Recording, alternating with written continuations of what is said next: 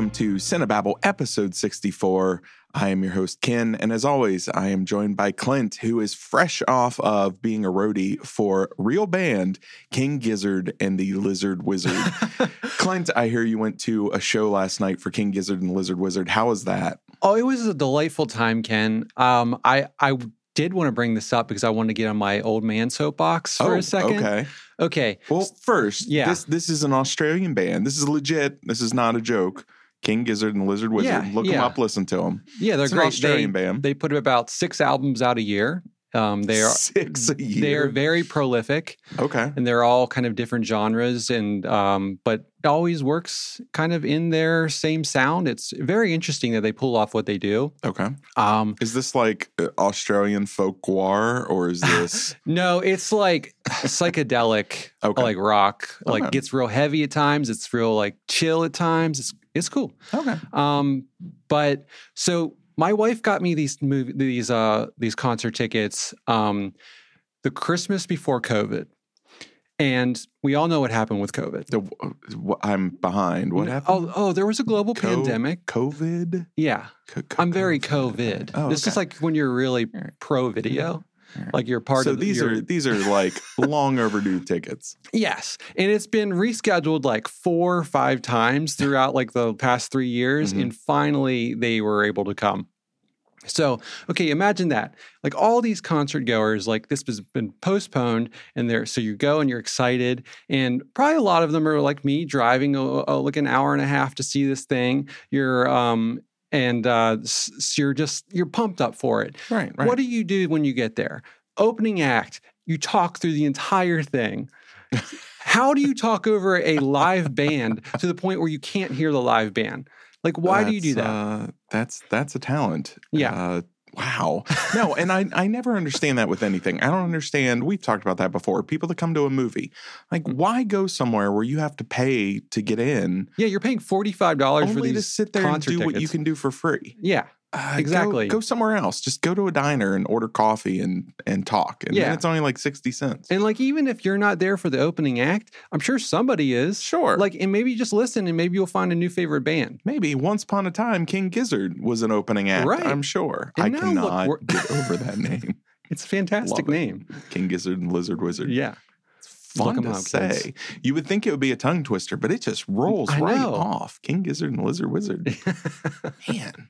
But it was a good show. Yeah, it was good. It was very stressful getting reintroduced to society in some way. Yeah, because this is your first official, other than going to a movie here or there. Yeah. This is kind of your first foray back into being in a giant room filled with people, like shoulder to shoulder, and like braving the highway system near DC.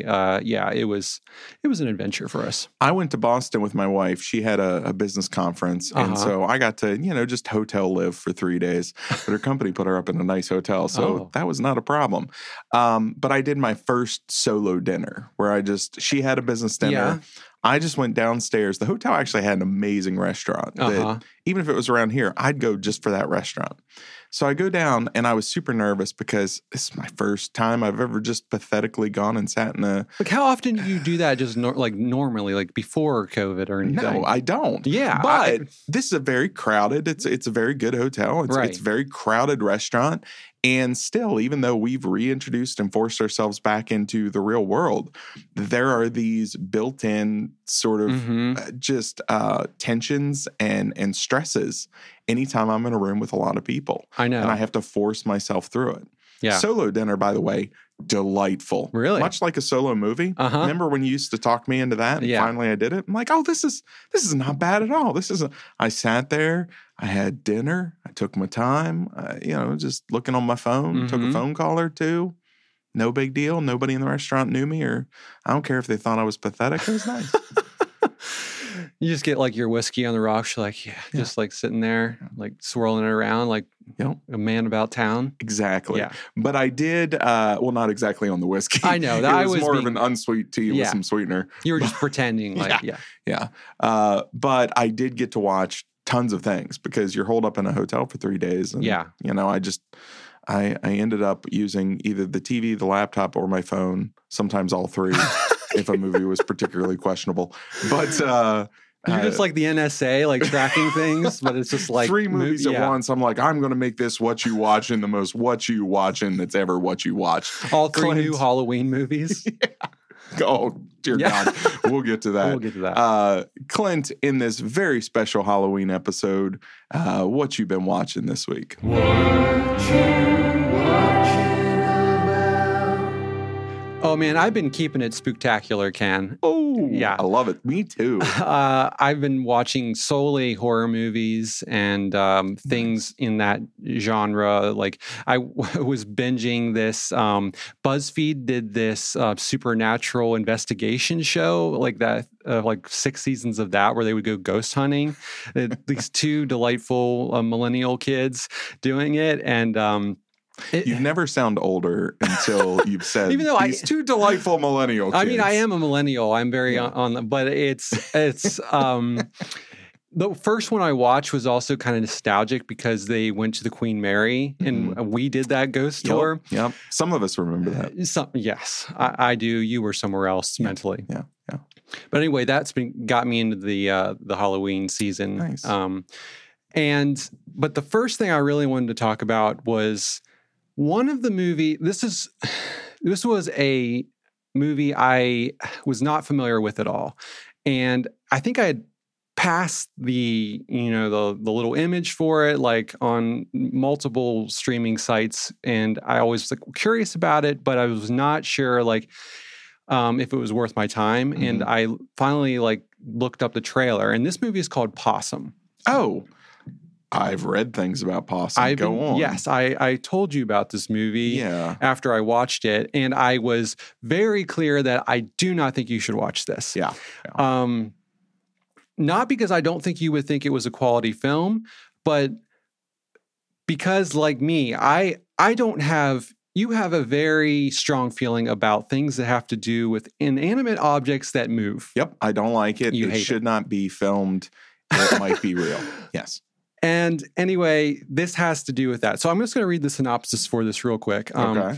After returning to his childhood home, a disgraced children's puppeteer is forced to confront his wicked stepfather and the secrets that have tortured his entire life. Nope, I'm done. So I don't even want to hear about this movie.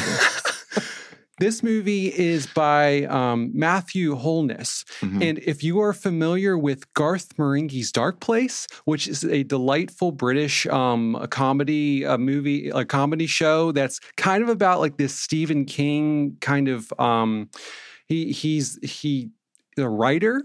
And it's about this show that's based on his work, and it's a comedy show, and it's very tongue in cheek. It's making fun of kind of the horror genre in a way that's like also like it loves it. You can tell it really loves like Stephen King and everything, but it's taking the wind out of it.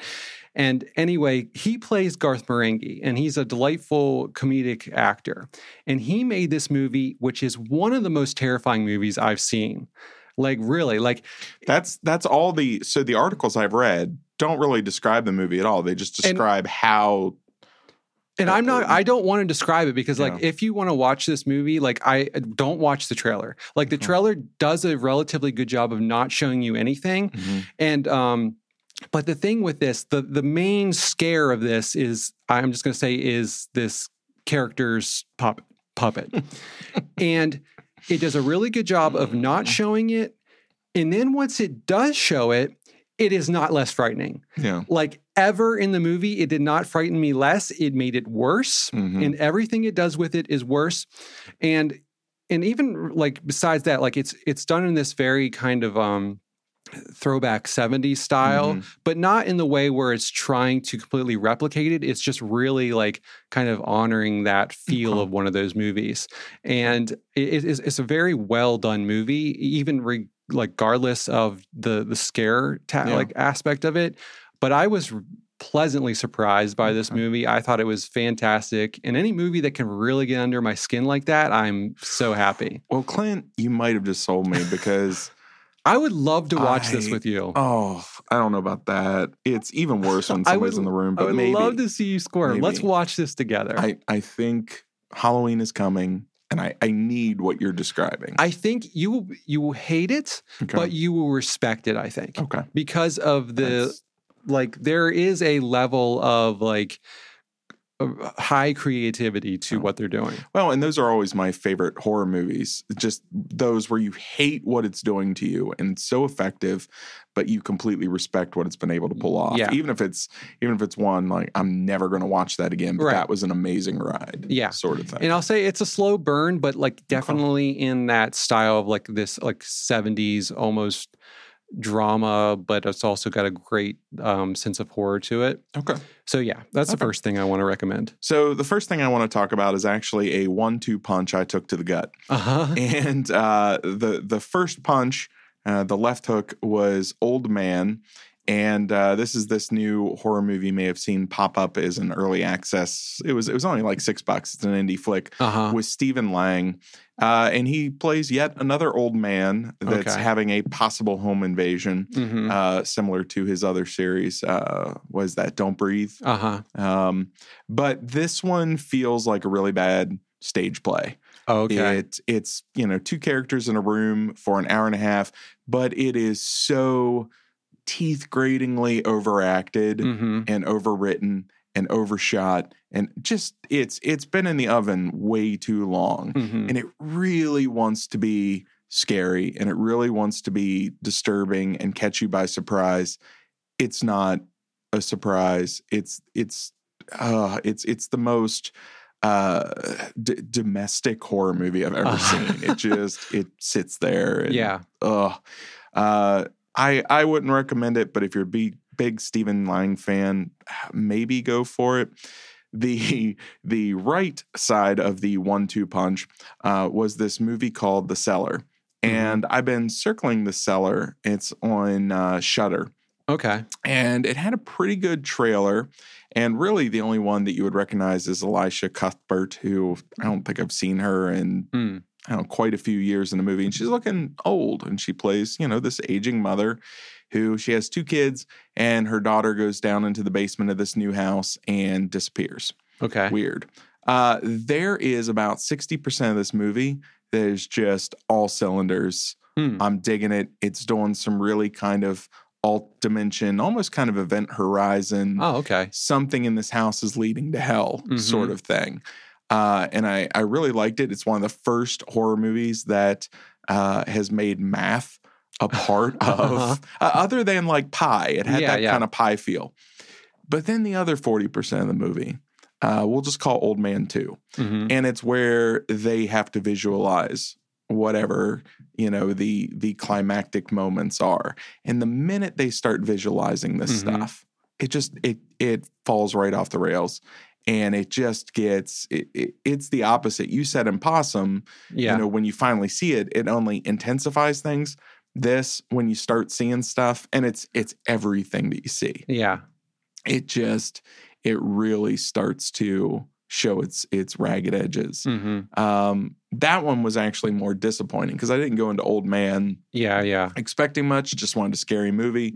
The Cellar had all of the elements in place to be scary, but then just fumbled it. And so both were disappointments, but for different reasons. But yeah, that's the first of my kind of horror what you watching. What else you been watching? The other thing I wanted to talk about was this movie called The Strings, which is this little indie horror film that I think came out this year. And it's directed by Ryan Glover. And this is about a musician, and she is going to her aunt's cabin to like kind of bunker down and like try to focus on her new album that she's working on. And it's a very slow burn of a movie where it's a lot of just her kind of in the house, like living her life, like working on music. And it's very kind of atmospheric. There's not much dialogue in the film.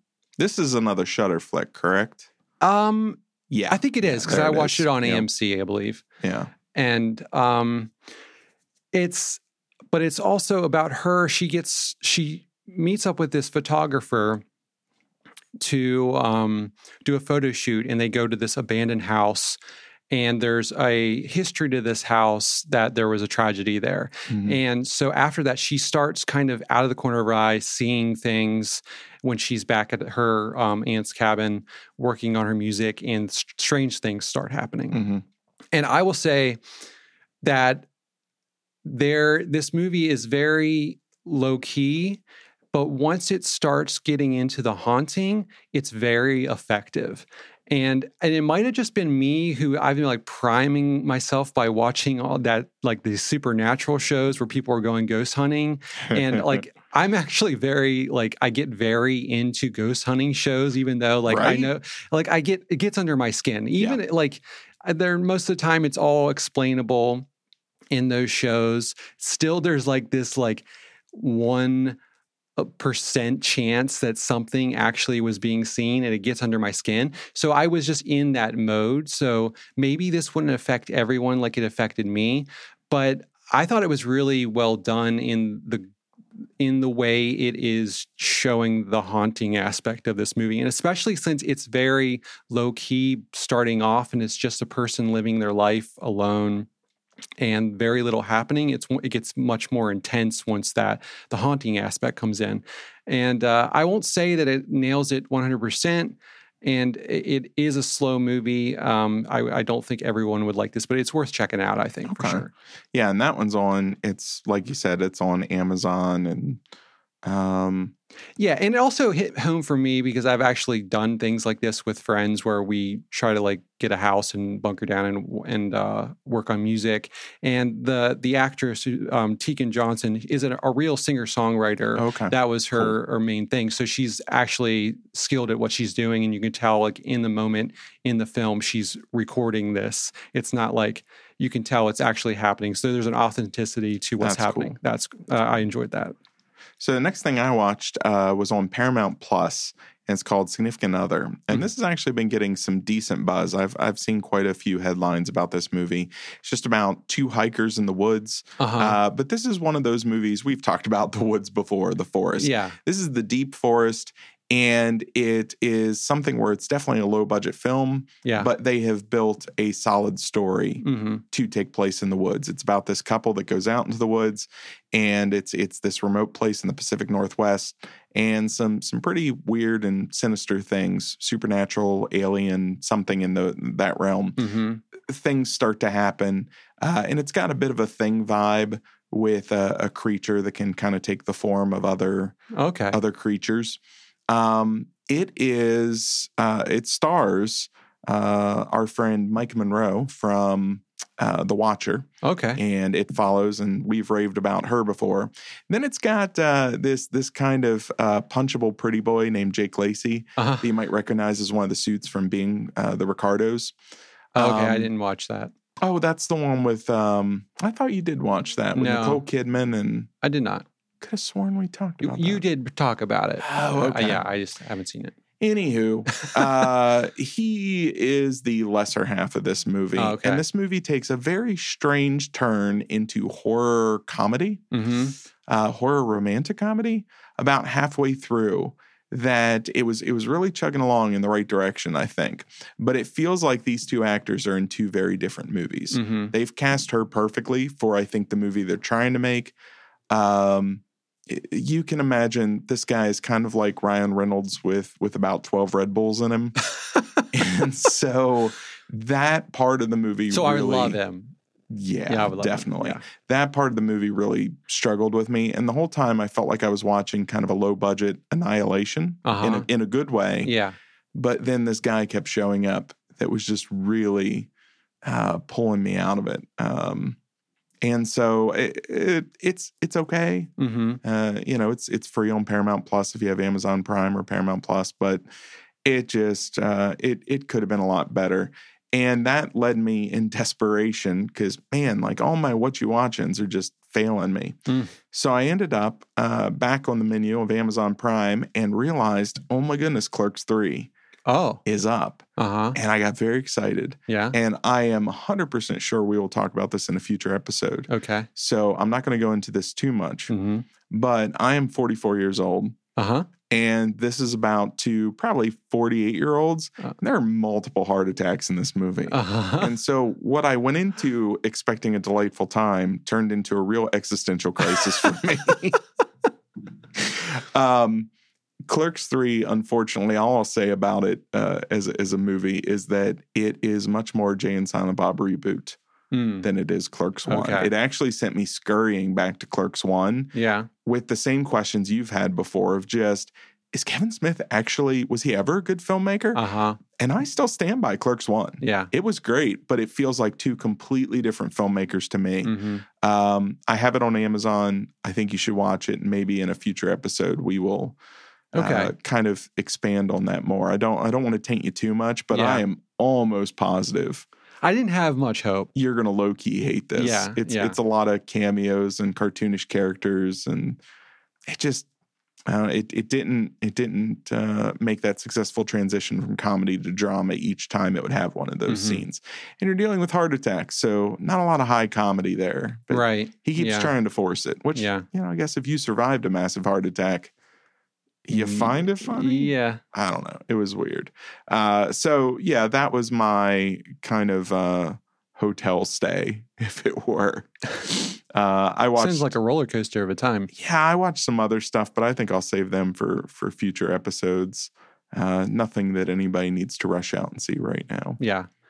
I actually, stepping back to a previous What You Watching About, I watched a movie that you had talked about, and I think I'm going to call it the wrong name, but that I want to keep saying Glory. What was it called? The one with the guy. Glorious. Glorious. That's what it was. So I watched that movie on your recommendation, and I don't think I had as much enthusiasm for it as you did. Enthusiasm is the wrong word. Yeah. Okay. But yeah, no, I definitely, I'm eager to hear your thoughts on that. I can see what you kind of got from it, but the entire setup of it, when it completely abandons the setup of what the whole thing was, I was really disappointed. Strangely. Yeah. I wanted it to be the thing it was going to be. Because I think that was like funny, like funnier. Like there could have been some built-in stakes to that. Like maybe the whole world is aware of that you're doing this thing. And so but you're going to save the world. So you got to do the thing. That does sound funnier now to say it. But I feel like it was a little bit over dramatized. And what is that actor's name? Ryan Quaton or I just can't get into his performances. I don't think he's actually as good an actor as at least the movies that he's in are able to showcase. He was one of the standouts for me on True Blood, which I generally hated that. I watched that show. Yeah. But he was one of the better actors in it. But I've just never seen him kind of hit a part that makes him seem like a very good actor since then.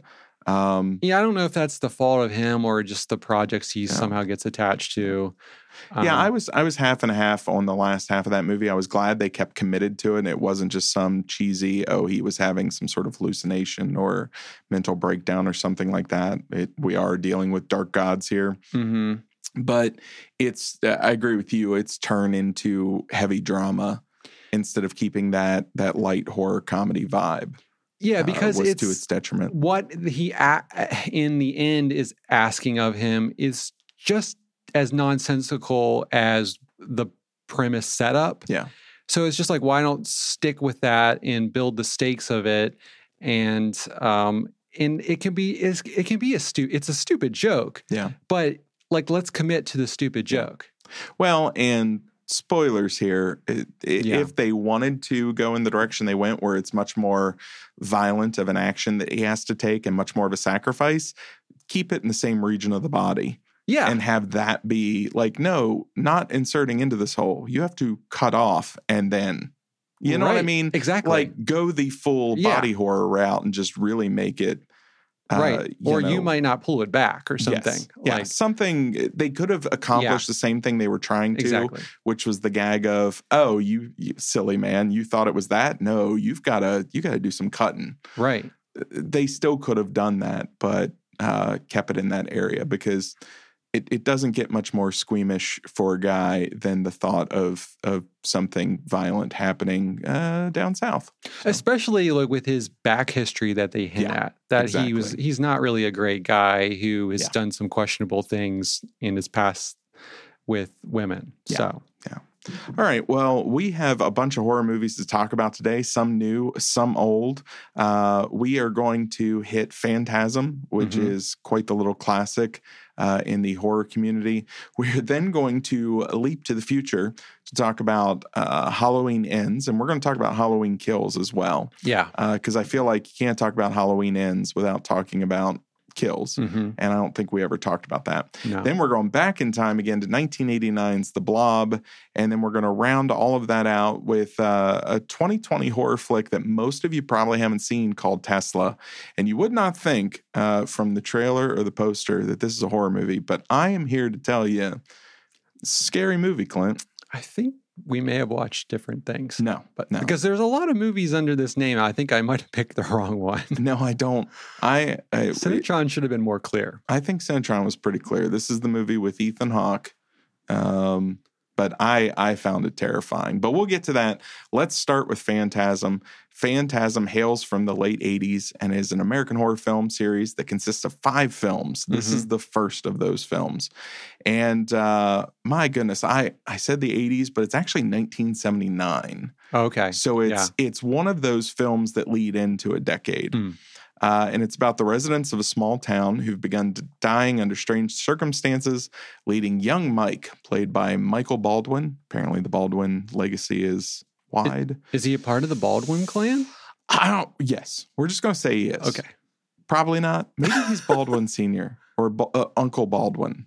I don't know. But young Mike decides he's going to investigate after discovering that the tall man, played by Angus Scrimm, the town's mortician, a good name. It really is killing and reanimating the dead as misshapen zombies. Mike seeks help from his older brother and others. Clint, what did you think about your trip back in time to 1979's Phantasm?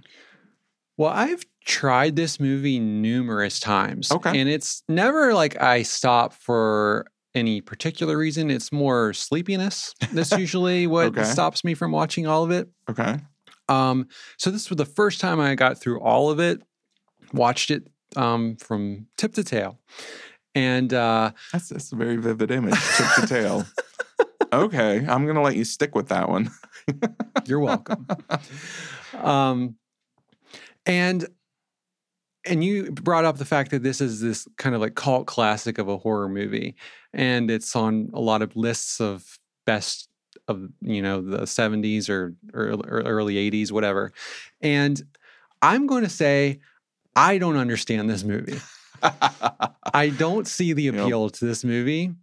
I honestly, deconstructing it as I'm watching it, don't think it's a very good just movie in just how it's presented. It's very disjointed. Yeah. It doesn't feel like a cohesive, singular vision of a film. No, I don't understand any of the motivations of the characters, really.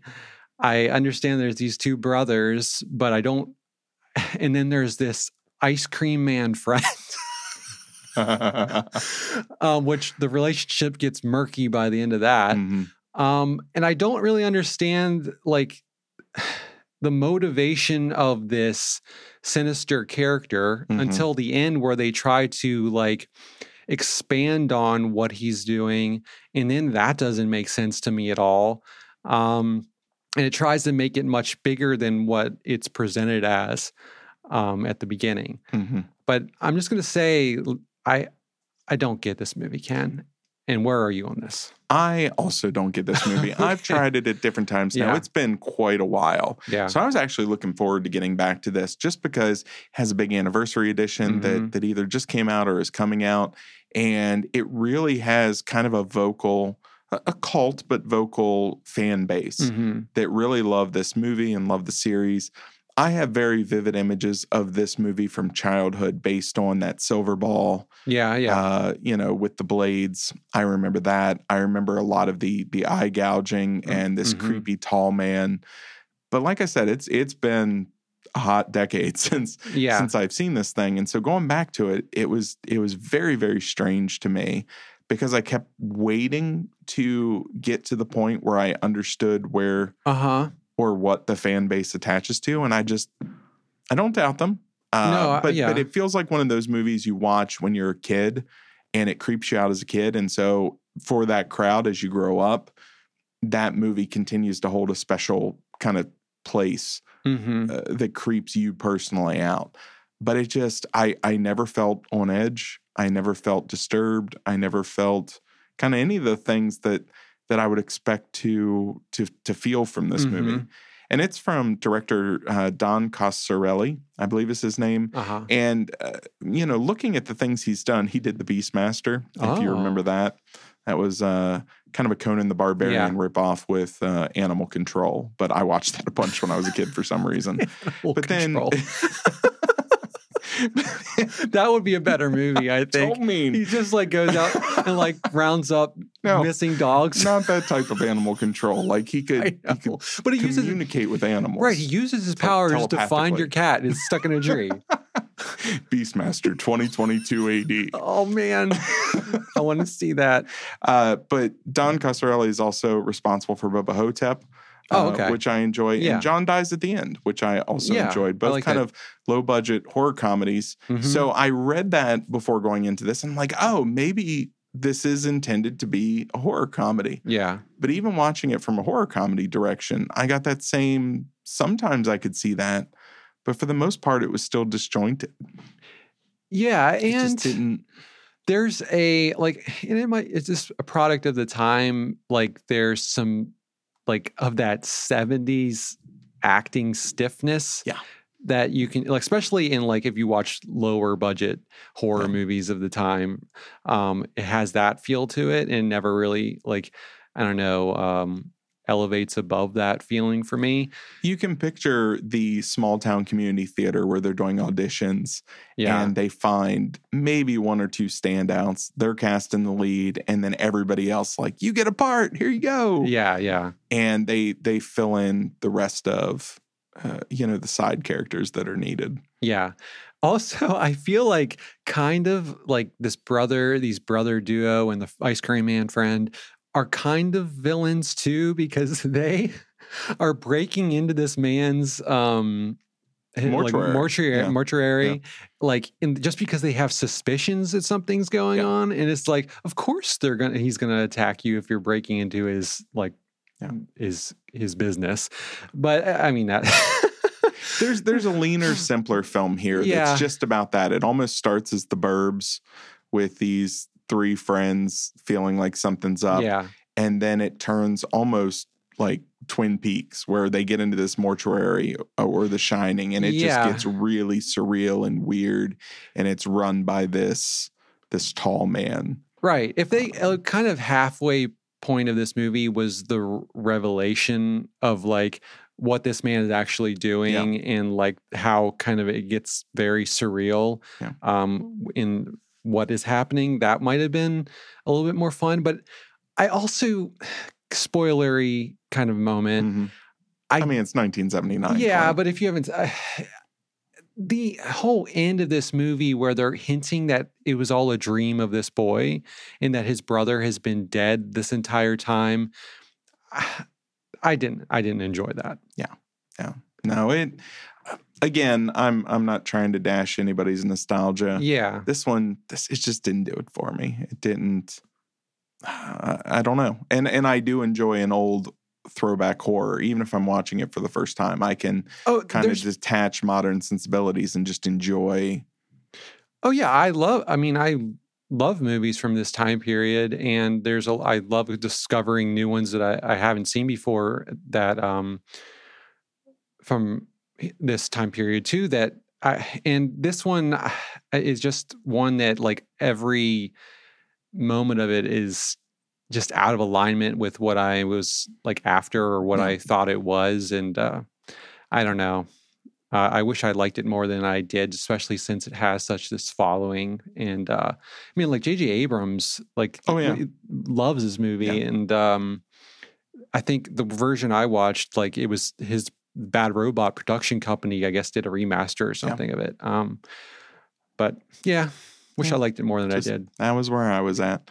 Which brings us from 1979 to 1988's The Blob.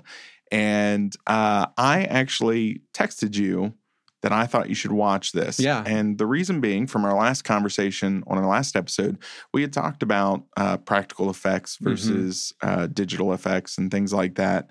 And I was shocked that you hadn't seen the 88 Blob. That was one that John had rented way back in the day, and we watched on a little VHS copy, and I've watched ever since because the practical effects in this thing, to me, are just insane. But this is a remake of a very classic black and white movie. It's about a deadly entity from space that crashes near a small town and begins consuming everyone and everything in its path. Panic ensues as shady government scientists try to contain the horrific creature. So, Clint, what'd you think of your first visit with 1989's or 88's The Blob? Well, it's one that I hadn't watched because I always, even though I enjoyed this kind of movie too, like I thought it was always in that realm of like campy fun. And so it was never one that I thought to put on really. And I think I probably had more of the 50s version in mind and so I just always assuming that remakes are never, other than like maybe The Fly or The Thing, or it's very rare that a remake is better or lives up to what it came before. Especially to audiences of that time period. Right. In the 50s. Yeah. But honestly, I love this movie. Yes. Like, the effects blew me away. Right? I think they're up there with The Thing. Yeah. I don't understand why this movie doesn't get talked about more. No, they're incredible practical effects that are still horrifying. Really genuinely horrifying and are shockingly convincing. Yeah. At times. They're not always perfect, but... No, especially towards the end where the larger the blob gets and they're doing the compositing. But even if, like, I watched The Thing again the other night, and that has those issues too, and it doesn't ruin it, like, it doesn't take me out of it too much, but it gradually goes up into that. And so just the style of those practical effects movies, it's easier to not be distracted by it. Yeah, it doesn't, it's just, it also makes me think about how they did those effects, and I actually enjoy that thought process and like how the ingenuity behind that, and that's fun, even if I am noticing the kind of frayed edges of how it's working. But man, the effects, like especially like the body absorbing. And just the acid nature of it. There's just some really creative moments in this that I like. Every time they would do something, I was like not expecting where it went, and I was really enjoyed it. And overall, like I feel the story was very like competent, and like it like took its time developing the characters, and I actually like the characters of it, even though they are kind of playing with these like archetypes of like, oh, we got the bad boy who's kind of misunderstood, and we got the jock who's kind of like a little bit of a bully because he doesn't understand this like outsider kid. But it's kind of also fun, like just seeing, because it's like, this is the like prototype of that, like, because it's so early on in these movies. So you can see a lot of movies that came out of this and kind of reference it. But honestly, I this will be a movie that I go back to, and I've been recommending it to everybody who hasn't seen it. That like it's definitely worth watching. Yeah. Well, and I think when you compare it to its most obvious sort of sister movie, The Thing. Yeah. The Thing is still the superior film. Oh, yeah. I mean, sure. Just from a script and character standpoint, performance standpoint, The Thing is definitely the experience. You're not coming for the creature. Yeah.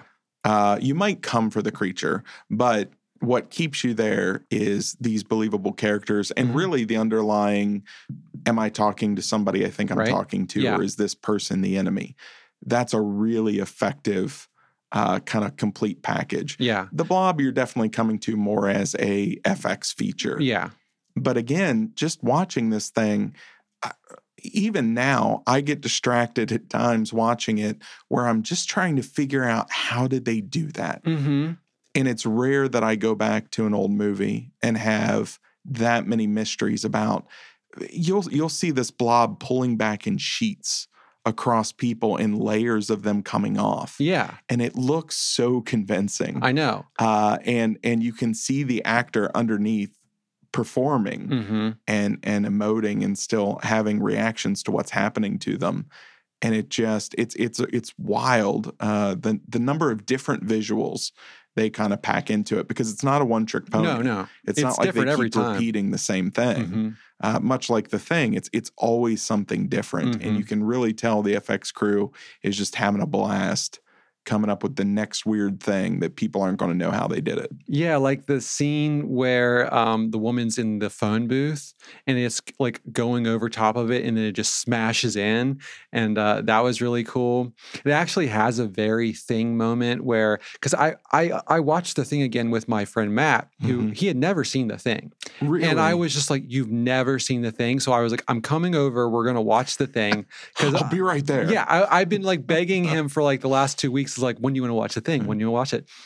And it was really cool seeing that like all the things that we love about that movie like still had that like played, and like he followed the whole underlying current of like, or we're trying to figure out like, who can I trust? I can't trust you. And just like appreciating the effects and everything. There's a lot of that movie. It's one of the perfect movies, I think. Yeah.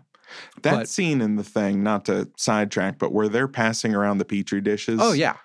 That whole thing. So tense. It just masterful. But anyway, why I brought that up again is there's a very like similar moment in The Thing where the guy like gets taken by the monster and it's like digesting him down and the legs are flying around. And this has like the sink scene where he's getting sucked down the sink. It's like kind of a sillier version, but still equally as fun. Yeah. And if you don't think a human body can go down a drain, you're wrong. No, you're wrong. I love that last little foot. Yeah. It just shoe and all. Yeah. But I thought this had some like nice twists too. Yeah. Like I like the scientists who end up being behind it. And like, especially the main scientist, who's very convincing as this sweet man who is very concerned about what's happening. Yeah. But then he has this turn of like, no, he's behind it. And he's just like looking after the interest of his team of scientists and their mission and what they've been trying to accomplish. Yeah. So there were some very believable moments in it. And, but yeah, I really liked it. And I was like, man, I'm so glad Ken recommended this one. Sorry, because the last couple of recommendations have just not gone my way. So I'm very, very happy to hear that. Yeah. It wasn't Bullet Train is what you're saying. It was no Glorious. Okay. Yeah, but that wasn't quite a recommendation. It was more of a I want to see what you think. Okay. Don't put words in my head. So that brings us to the latest entry in the Halloween franchise. Now, the Halloween franchise started in 1978 with a lean little slasher from John Carpenter. Excuse me, John Carpenter. And, here we are 30 plus years later with Halloween. No, oh my goodness. Like 40 years? 50? 50 years? That can't be 50. 40. Man, math is failing me. 40. Okay. About 45, actually. This is almost the 45th anniversary of the original Halloween. My goodness. Wild. But it started, this whole thing started, this lean little slasher from John Carpenter. And it's just been a franchise that will not die, much like its titular character. And it has, I guess, come to this latest trilogy. There was Halloween, then Halloween Kills, and now Halloween Ends. Halloween Kills came out last year after some pandemic delays. And then Halloween Ends came out this year. Halloween Kills basically is Michael Myers versus a town. Every character in a town. Everybody in a town. And then Halloween Ends, you would think, would start immediately after the last shot of Halloween Kills because he's on a rampage.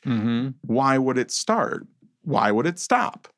I don't know. These are things that this movie is not interested in telling us, because Halloween Ends says, you know what? He just stopped. He just stopped and went away for a little while. And nobody knows where or why, but it's been 4 years. Mm-hmm. And immediately from the beginning of this movie, no, let me correct that. This movie opens with a great scene, I think, of a babysitter and a kid. It's a very cool throwback scene. And so Halloween Ends had me for about 3 minutes. Yeah. Like, oh, where's this going? This is interesting.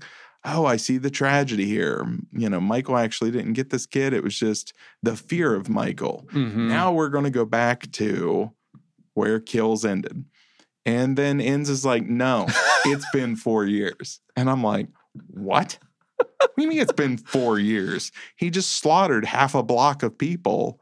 And now, anyway, Clint, Halloween Ends has quite the plot. I think it's safe to say we should just put a giant spoiler warning over all of this. Yes, please. Because everything in this movie is a spoiler, and there's nothing I have to say that is not going to reference spoilery territory for this movie. Yeah. So, Clint, first of all, this was your first time seeing Kills. I watched it last year. Yeah. What did you think of Kills?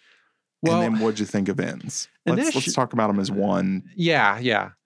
Well, initially I you told me to just watch the last 30 minutes of Kills, but like I knew I wasn't going to get myself to do that. I was like, I'm just going to like take the bullet, watch this thing. I didn't really know anything about it. I didn't know what anybody was saying about it. I had watched the first of this new trilogy when it came out and thought it was okay.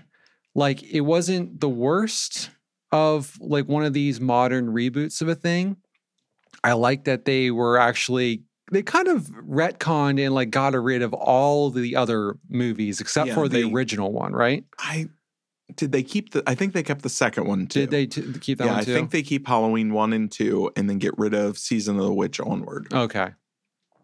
So I like that they were kind of like streamlining it a bit and just getting it back to the main characters and the main just premise of what they had set up and simplifying it. And I thought it was okay. It had its problems, and I remember walking away just like, whatever. So Kills, I thought, okay, how can you screw this up? You set it up. It's happening immediately after the first movie. So, you're making like a 3-film giant mega movie. Yeah. And this is a very simple story. Very simple. It's just this slasher going around killing people. You don't want him to kill people. So this one just decides, let's make every single character in this town a main character and have just devote large portions of time to all these people you don't know, you don't care about.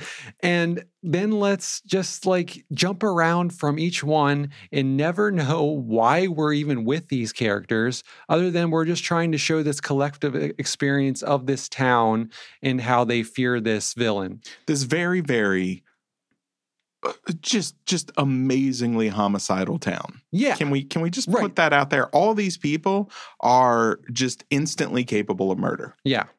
Instantly from fear or from just being angry that he's killed some people and hasn't been caught. I guess firefighters were the last straw, which is, man, what a scene. But anyway, I can understand if you want to stick with even these characters that you're not familiar with until this film, and they're trying to make you care about them, like the ones that had survived him in the original movie. And even though, we were never told that they were actually important to this whole thing. They want to have some kind of cathartic, killing of this thing. But then they eat so on a dime, turn this whole town into this mob. And I don't know if they were trying to make some kind of commentary on the January 6th situation, how easily you can get this crowd into this fury. But I don't know if that was the goal, but man, it just felt heavy-handed and and it just wasn't deserved that so they turned so easily into this riotous mob. I don't know. Inside of Halloween Kills, there's a movie I think I would have liked. Yeah. I think what they were trying to do is take this character of Michael Myers and personify evil in him and turn it supernatural. Yeah. I think that's pretty obvious by the end. Right. But there's a version of this film where this same entity of evil that's maybe possessing or funneling its will through Michael Myers is also affecting the town, its style. Right. Where it's you're getting this feeling of this entity or this supernatural event that is causing people to turn violent. I think there's possibly an interesting movie there. Yeah. Between almost the sort of what was the series on Netflix that we watched with the vampire? Almost like how they did that there, where it was about religious fervor. Yeah. And how far will religious fervor goes when it really believes something, and can evil turn religious fervor into something evil? Mm-hmm. I think there's something in the bare bones version of Halloween Kills that wanted to be that. Yeah, but it's stretched so thin with trying to give all these characters these moments, making you like them, but it feels so forced. Yeah. And especially when like you have this first movie that this one's supposed to take up right afterwards, and like it completely like sidelines all our characters we just spent the last movie with, and like all of the series with in the early films, and like she's just hurt in a hospital bed, and believing that she had killed Michael, and then is revealed that, okay, you didn't actually succeed. But there's just like things in this movie where I was just like completely baffled, like with like, why in this hospital? Is there the morgue's just in the middle of the hospital, kind of like the newborn like nursery where you can go see the baby? But like, no, you can walk by and then like witness, oh no, my loved one is dead. Yep, there's my brother. Oh, and then you can have a moment where you're supposed to care about this woman that you don't know at all, crying over her lost loved one. No. I like the idea of those being neighboring wards. So like right off camera. Like there's just a door a wall separating Not them. even a door, just a little post before the next window where there's parents really excited looking at their or babies. One of those like curtain screens. Halloween Kills. People love this movie. I don't get it. I think people who love this movie are ones who just love the idea of a slasher body count. This one definitely gives you a slasher body count, but I think everything in between is so inane that it doesn't make the slasher moments tense, doesn't make them scary, doesn't make them... Can we talk about the fireman scene? Sure. So Michael, he's alive, and he's in this house burning, and the firemen come to put the fire out. And then they encounter this evil being that they're going to have to try to survive or try to fight. Side note, do you know what firefighters don't do when a house is engulfed in flame? What's that? Go inside. Go on, Clint. They do if they think there's a survivor that they desperately have to get to. I guess, but if you see that survivor is a hulking 300-pound male laying a floor down, you don't stand there and stare at him. And offer your hand? Yeah. Anyway, so Michael gets out of this house and he's walking slow motion style with a house burning behind him. It's so cool, Hollywood moment. Mm-hmm. And such a cool Hollywood moment. And he's walking down, and the firemen know all of a sudden, okay, we got to step it up now. We're going to take this guy down. They can see him for the evil he is. So you got a man in front, then like, and he's just standing there. He's like, he's ready. And then you got a guy with an axe, guy with like a pickaxe. You got the guy with like the buzzsaw thing that you use to like cut into a car door. 0 sense why this guy has the jaws of life there. Yeah. But yeah. First man to encounter him with the hose. Sprays him with the power of a garden hose. Yep. It's not even fireman like pressure level like a hose. It just like comically like splatters off of Michael. Yeah. Doesn't even make him miss a step. No. So then it goes where you think it's going to go, and he just like annihilates all these firemen in like quick succession. Gorier with each one. After the other, often with their own weapons. Yes. Always with their own weapon. But it's just it's a ridiculous scene. Yeah. Yeah. So that brings us to Halloween Ends. Again, you would think it picks up right away. 4 years later, I cannot emphasize, this movie lost me right from the jump at 4 years later. Where's Michael been? That makes no sense. He has this bloodlust kind of vengeance vendetta against Jamie Lee Curtis's Laurie Strode, but then he's just going to go into what we come to find out, spoiler, hibernation? Sewer hibernation? Especially with how Kills ends, where like it's kind of like very implied that he's this supernatural being who kind of like gets power from the kills and is rejuvenated by it.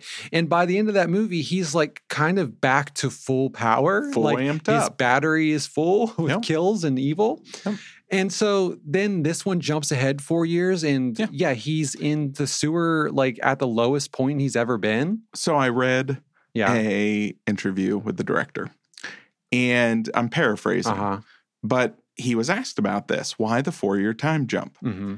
And I kid you not, his answer is, well, we realized that we had stabbed Laurie Strode in the gut a couple of times. And it wouldn't make any sense that she is now able to go toe-to-toe with Michael Myers because she's got stomach wounds. Yeah. So, wrote ourselves into a corner. Wrote ourselves out of a corner by saying 4 years later. What? That's your point of unbelievability is, oh, the woman that has to go up against him has been stabbed in the stomach, so she couldn't do that. That's not realistic. But our supernatural killing machine going dormant for 4 years makes way more sense and gets us out of this problem. Yeah, it's kind of like you painted yourself into Kills, too. Yeah. Because that's like the whole premise of that movie is like she can't do it. So it's like, oh yeah, I guess we can't do another thing for a whole another movie because we did this stupid thing. I would have even been okay if it was some stupid thing about like he was born on Halloween and he goes dormant as soon as Halloween's over. Right. And so he had to go into hibernation for a year and now he's coming back out on Halloween and now he really is a super. I even would have gone as far as that one. I still would have thought it was stupid, but I'd be like, all right, I'll go with you. 4 years. And then we tried to create this main killer character now out of Corey, who is just so bereft that he accidentally killed a kid that he's going to switch from accidental killing to, you know what? I think I'm just ready to kill some folk. Yeah. And then he wanders down into the sewer. Michael Myers, he finds him. Michael Myers kills somebody he's with and then grabs him and they have this intense mind meld, like Spock level mind meld. Yeah. Where they are connected through the evil they are. And Michael, for the first time in his existence, sees a companion, Clint. It's a romance. He's like, I love this kid, Corey. I think this kid is like, he's my son. He's my son I never had. I've never had a son. I can only imagine this is what's happening. The movie doesn't tell us. The movie just instantly makes Corey progressively eviler. Especially with how they present this kid as this kid who accidentally did this thing. He doesn't really have a mean bone in his body. Nope. He seems like a sweet guy, honestly, like who was just trying to pick up the pieces of his life after this incident. And then he starts getting bullied. And bullying does weird things to a mind. By a group of these teens. And this guy, like, he's supposed to be like 21. Yeah. He looks like a 35-year-old man. Does. Being bullied by these like 19-year-olds. And so it comes off as comical to me more than like actual, like, it's like, okay, just walk away from these kids. But anyway, the turn of it, like that he takes from like, he seems like a sweet guy. He's forming this relationship with Laurie's granddaughter.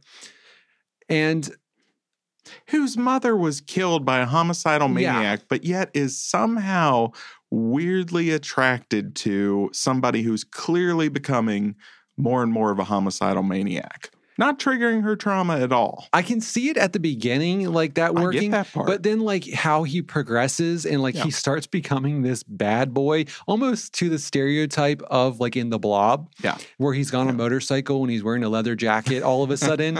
Like when he was kind of this dorky guy who wanted to be a engineer. But like, yeah, she has no like, she doesn't see the red flags of this at all and almost really embraces like, oh, we gotta like rebel against this. It's just me and you now. Let's skip this town. Let's run off into the sunset, Johnny. They say literally, let's burn it all down. And it's like, what does that even mean? Like to her, it means like, let's leave. And to him, it's like, we're going to go on a killing spree. Killing people? Cool. Another point I wanted to make from Kills to this.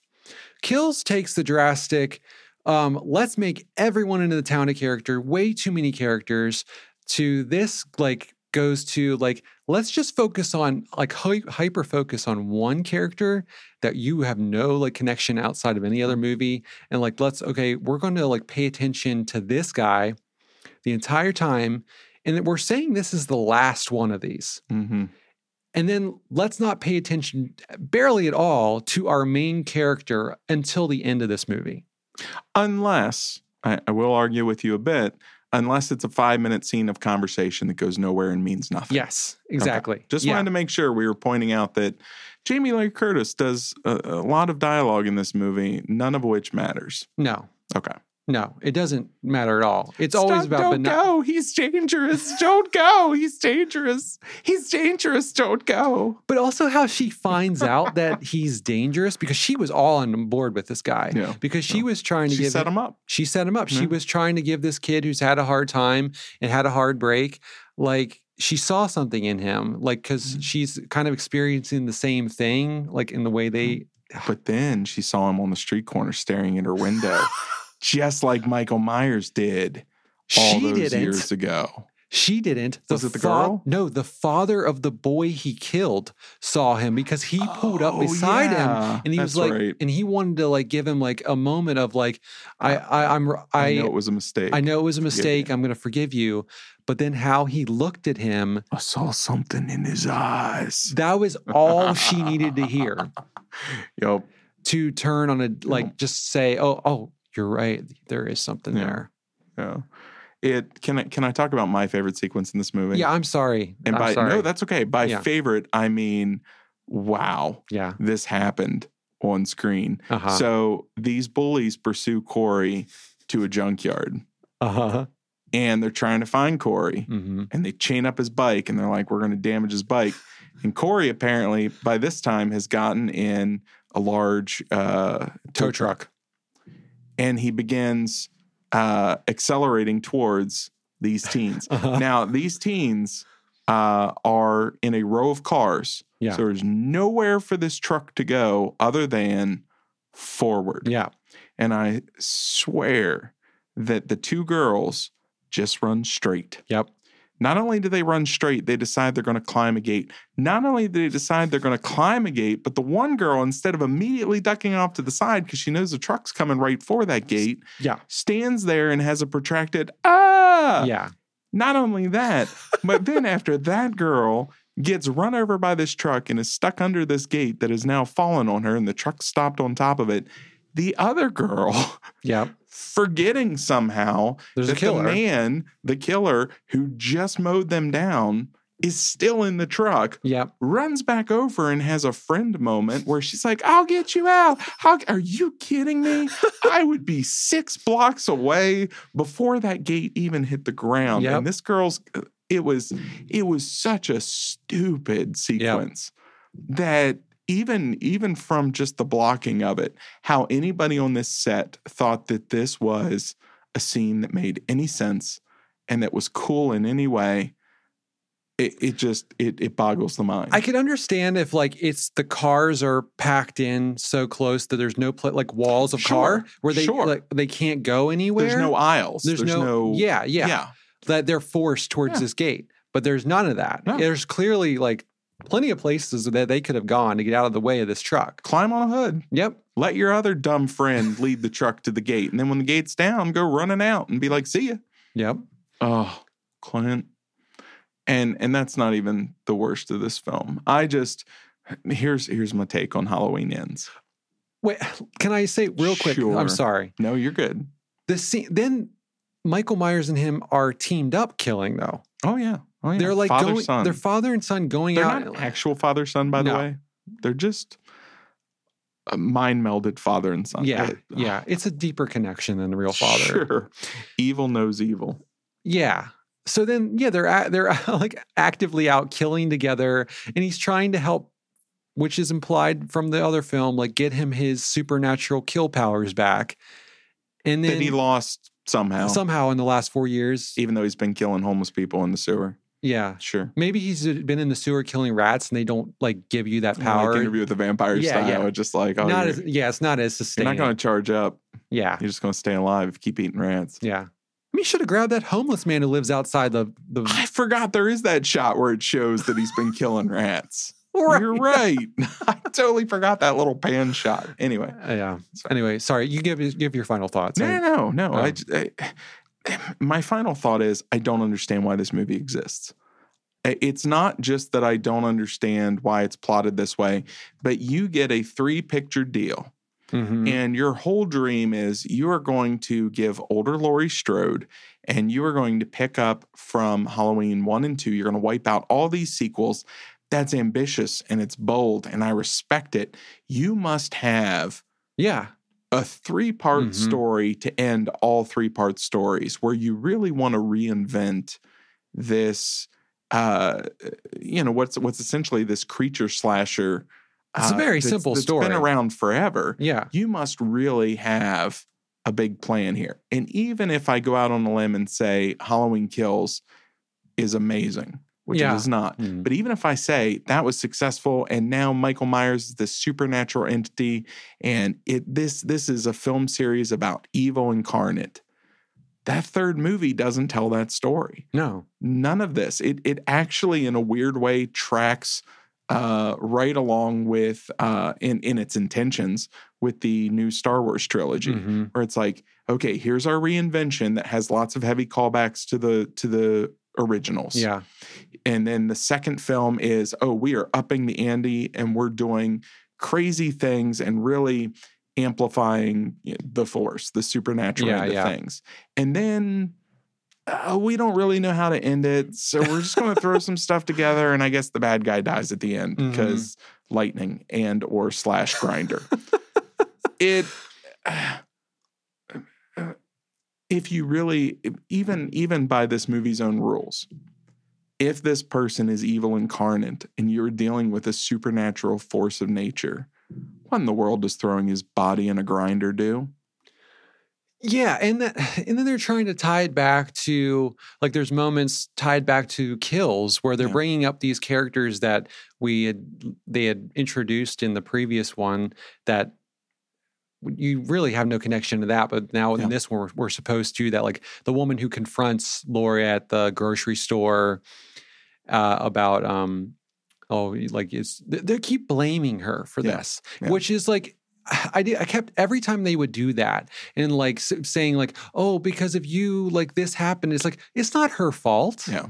And like, and the whole end where we're bringing the town back together for this procession, dark procession, and we're going to take him to the junkyard to grind him up. And it's trying to give more weight to Kills, and like that actually has this cathartic payoff, but it really just feels kind of gross and dark. Like there's a version of this movie. You open with Corey and he accidentally kills this kid. Fast forward a little bit. Nobody's known where Michael Myers is. Okay, I'll go with that. Yeah. He finds his body in the sewer and it's all rotting and stuff. You don't get an explanation for it. He just takes the mask. But there's something about taking the mask that starts to twist him. Yeah. And then it's just the mask passing, and it's, there is something evil. And even after they grind a body or destroy the mask or whatever, you get your happy ending. All of a sudden, people's throats are just being slit by an invisible, I don't know. Go hard supernatural. Would like it have still been a bunch of junk comes together into like sure. Would it have still been stupid? Absolutely. Yeah. Would it have been better than this? Yes, because here is the thing I want to end with. Not only is this movie bad, it's boring. Yeah, it's very boring. It's so boring for an hour and 15 minutes. This movie barely has any kills in it. No. And it's a lot of brooding, a lot of just conversations. And again, not deep, meaningful conversations, just really cliche family drama conversations. And then you get, I think, what audiences were wanting for maybe a half an hour. Also, like going back to what you were saying about is like you get to make this 3-picture deal about this story that you have been dying to do, bringing back this iconic series in the way you think it should be. And then you spend 2 movies not even paying attention to the main character that like you got to come back. Yeah. Like she's like her arc in these last 2 movies is like nothing. I mean, literally in the second movie, she's just stabbed and out of the movie for 70% and then this one, of the then story. she gets her like moment at the end of this movie, but the rest of the time it's just her caring about like this kid that her granddaughter's seeing.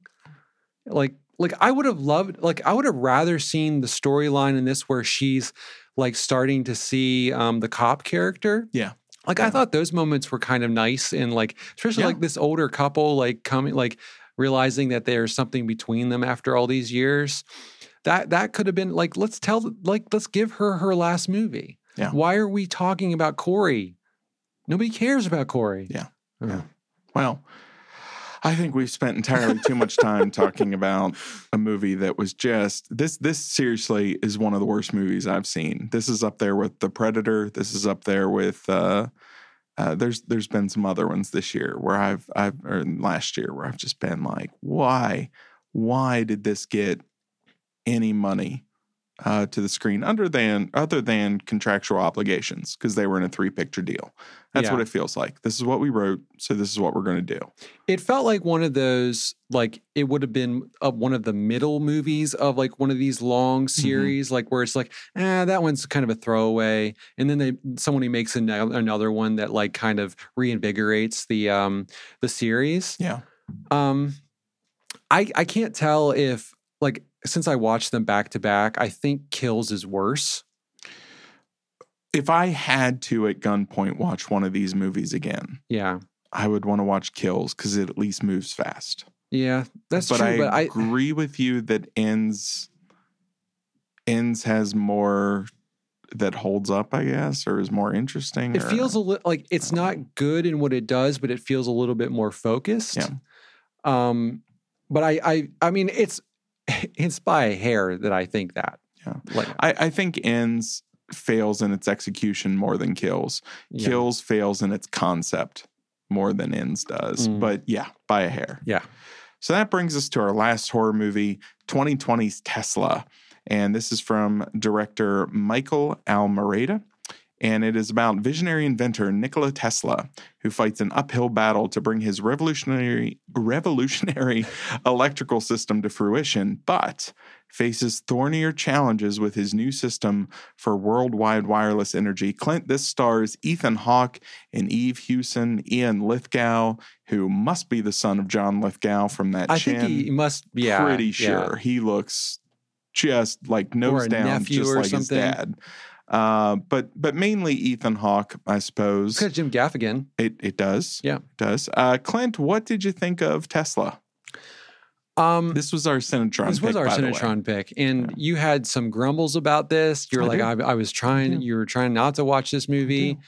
I am like super interested in like Tesla and that time period of like technology and like that whole, I just love that idea, like that time period in that like, it's a very like watershed moment in history where like you're going from like no electricity, like you're living by candlelight to the world kind of like being reborn in this way of this new technology. It seems exciting to me.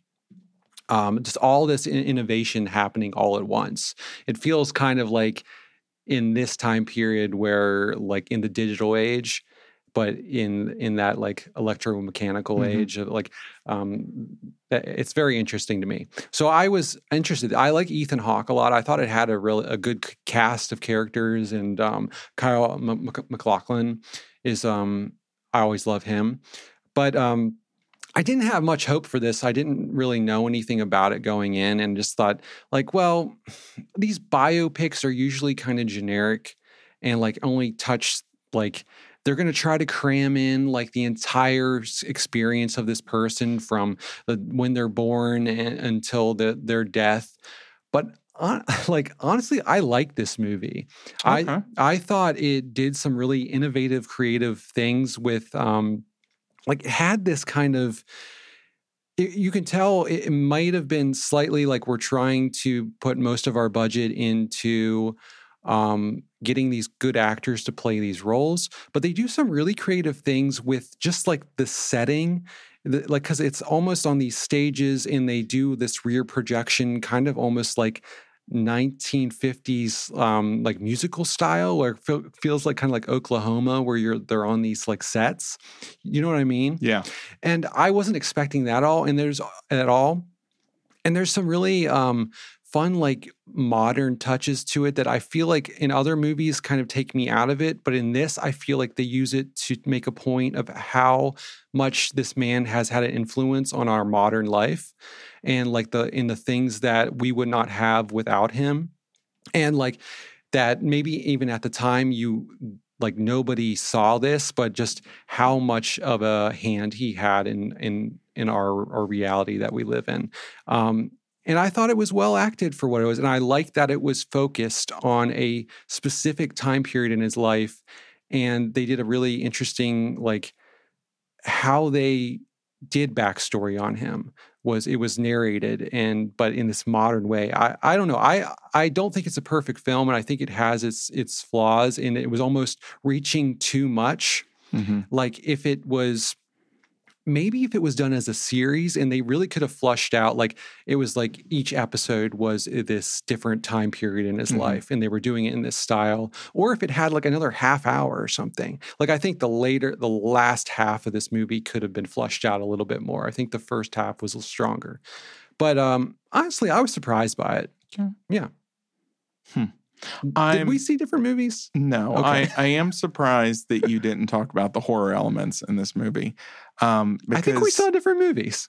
No, we definitely didn't. This is Tesla with Ethan Hawke and Kyle MacLachlan and Jim Gaffigan. It was on Hulu, and I just I know I didn't want to watch this movie. Yeah. But I was weirdly surprised. It was sort of like Phantasm, where I felt it was very disjointed. And I mean, my first problem came up when you really have the idea of the war between alternating current and direct current as technologies coming about. Uh-huh. And I was good with that, and I was all about that until like the alternating current, ripped a space-time whole thing, and Irish banshees come out of it, and then direct current releases these Welsh wraiths, and suddenly I feel like we're having some backdoor Underworld sequel, and you got Kyle MacLachlan half winking at the camera saying things like, "That's good cherry pie." It really, I don't know. Continue. Okay. And then Edison, you bring in Edison, and we've got this weird body horror angle, and he's slowly fly Jeff Goldblum style turning into this weird creature that has some sort of vindictive streak. It just I don't know. It felt too modern. It felt too hopping from one foot to the other, and by the end of it, I was confused, and I was just like, you know what? I'm glad I didn't have a series for this movie, because what a weird movie! What a weird blend of horror and sci-fi and biopic, and it just didn't sit well with me, Clint. I'm sorry.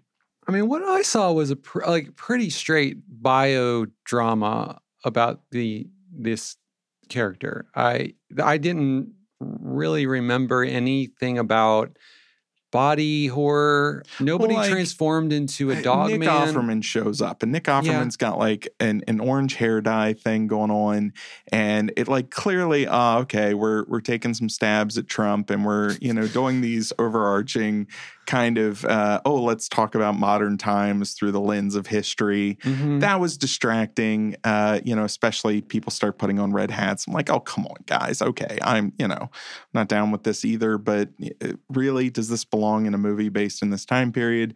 And it just, I half waited for, Michael Myers pop up. Hey, how's it going?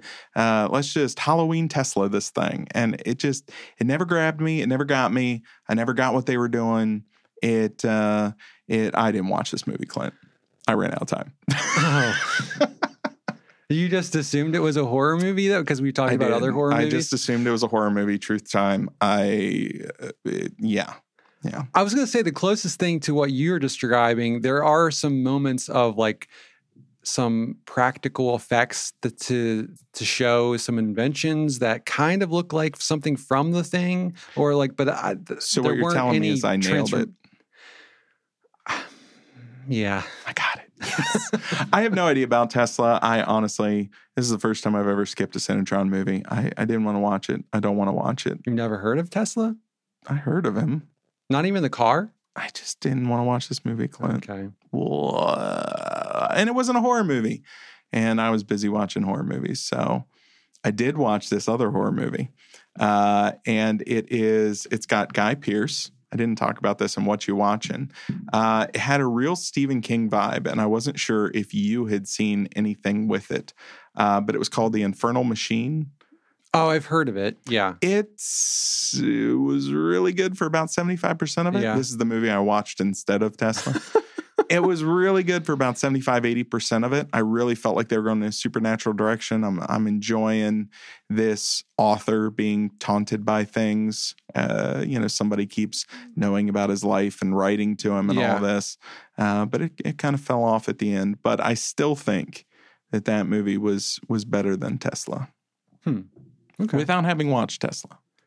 Well, I don't know if you can claim that. I don't know. I'm not trying to be defiant. I seriously ran out of time. I just could not work up the will to watch another historical biopic after Aeronauts. Oh, it's 100% better than Aeronauts. See, now you're making me feel guilty. It's this unexpected, like it does unexpected things. I was actually legitimately surprised by things that they did in it. And I don't know. I enjoyed it. All right. So if I'm tracking correctly, Phantasm, Clint and I didn't quite get it, but if you love it, good for you. There's a new edition either out there or coming. It's got a great remaster. Enjoy that. The Blob from 1988. Definitely check that one out. If you thought that The Thing was kind of the pinnacle of practical effects in the 80s, check out The Blob, because The Blob, at least from that direction, gives The Thing a nice run for its money. The Thing's still a better movie. Then that brought us to Halloween Kills and Halloween Ends. No love for Halloween Kills. I think even less for Ends, although we were hair split on which is better. But honestly, like choosing between two pieces of rotten fruit. And then Tesla, which Clint really enjoyed. I tried to fake my way through and did not succeed. So, I saw straight through what you were trying to do. I could feel it. I was really trying to. I thought more details would sell the lie and make you question what you had watched, but clearly that wasn't happening. So, all right, let's see what Sinatron has for us this week.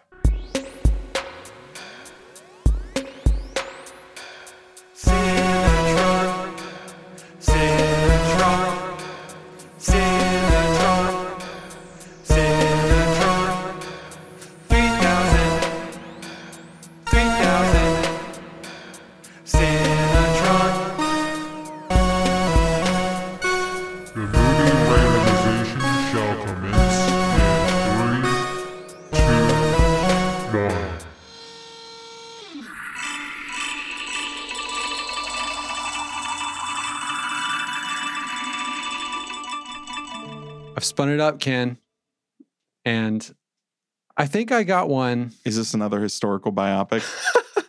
No, I'm going to spare you that this week. God.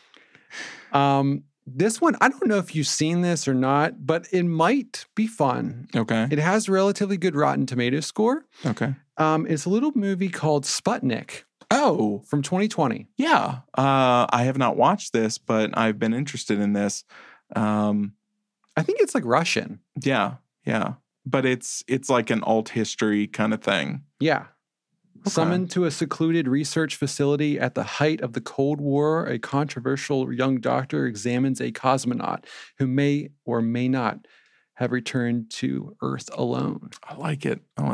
Classic story, hopefully told well, and we'll see what it... I like this pick. Yeah. This is a much more intriguing pick. How do we not have this pick this week? That sounds very horror-y. I don't know. Okay. Yeah. All right. Well, we had to watch can, Tesla. As always, find us at www.cinebabblecast.com. You can also find us at Cinebabble on Instagram. Send us some questions. More than happy to take them and answer them at some point. And then also leave us a review. If you'd like to leave us a review, that just helps people to find us a little easier on especially Apple podcasts. And like I said, it's always a help. We're actually going to be back a little later this week with a special kind of TV episode devoted to all kinds of TV shows that some of which have wrapped up. We'll have our love letters to Andor. We will talk about Rings of Power. We're going to talk about House of the Dragon and both of their finales, which one pulled it off better. And we got some other TV goodness to talk about. So you'll see that popping up later in the week. Otherwise, we will see you again with episode 65. That will be after Halloween, so I'm not sure. There's not that many Thanksgiving movies, but I don't know. Maybe we'll find all of them and just talk about them. Yeah, we'll find some good stuff to talk about. So check out King Gizzard and the Lizard Wizard. King Gizzard and the Lizard Wizard, which I'm checking out tonight because I've never heard of Australian rock. Now I'm very excited. All right. So, Clint, you have yourself a good one. See you again. And we'll talk TV here soon. Sounds great. Bye-bye. Bye.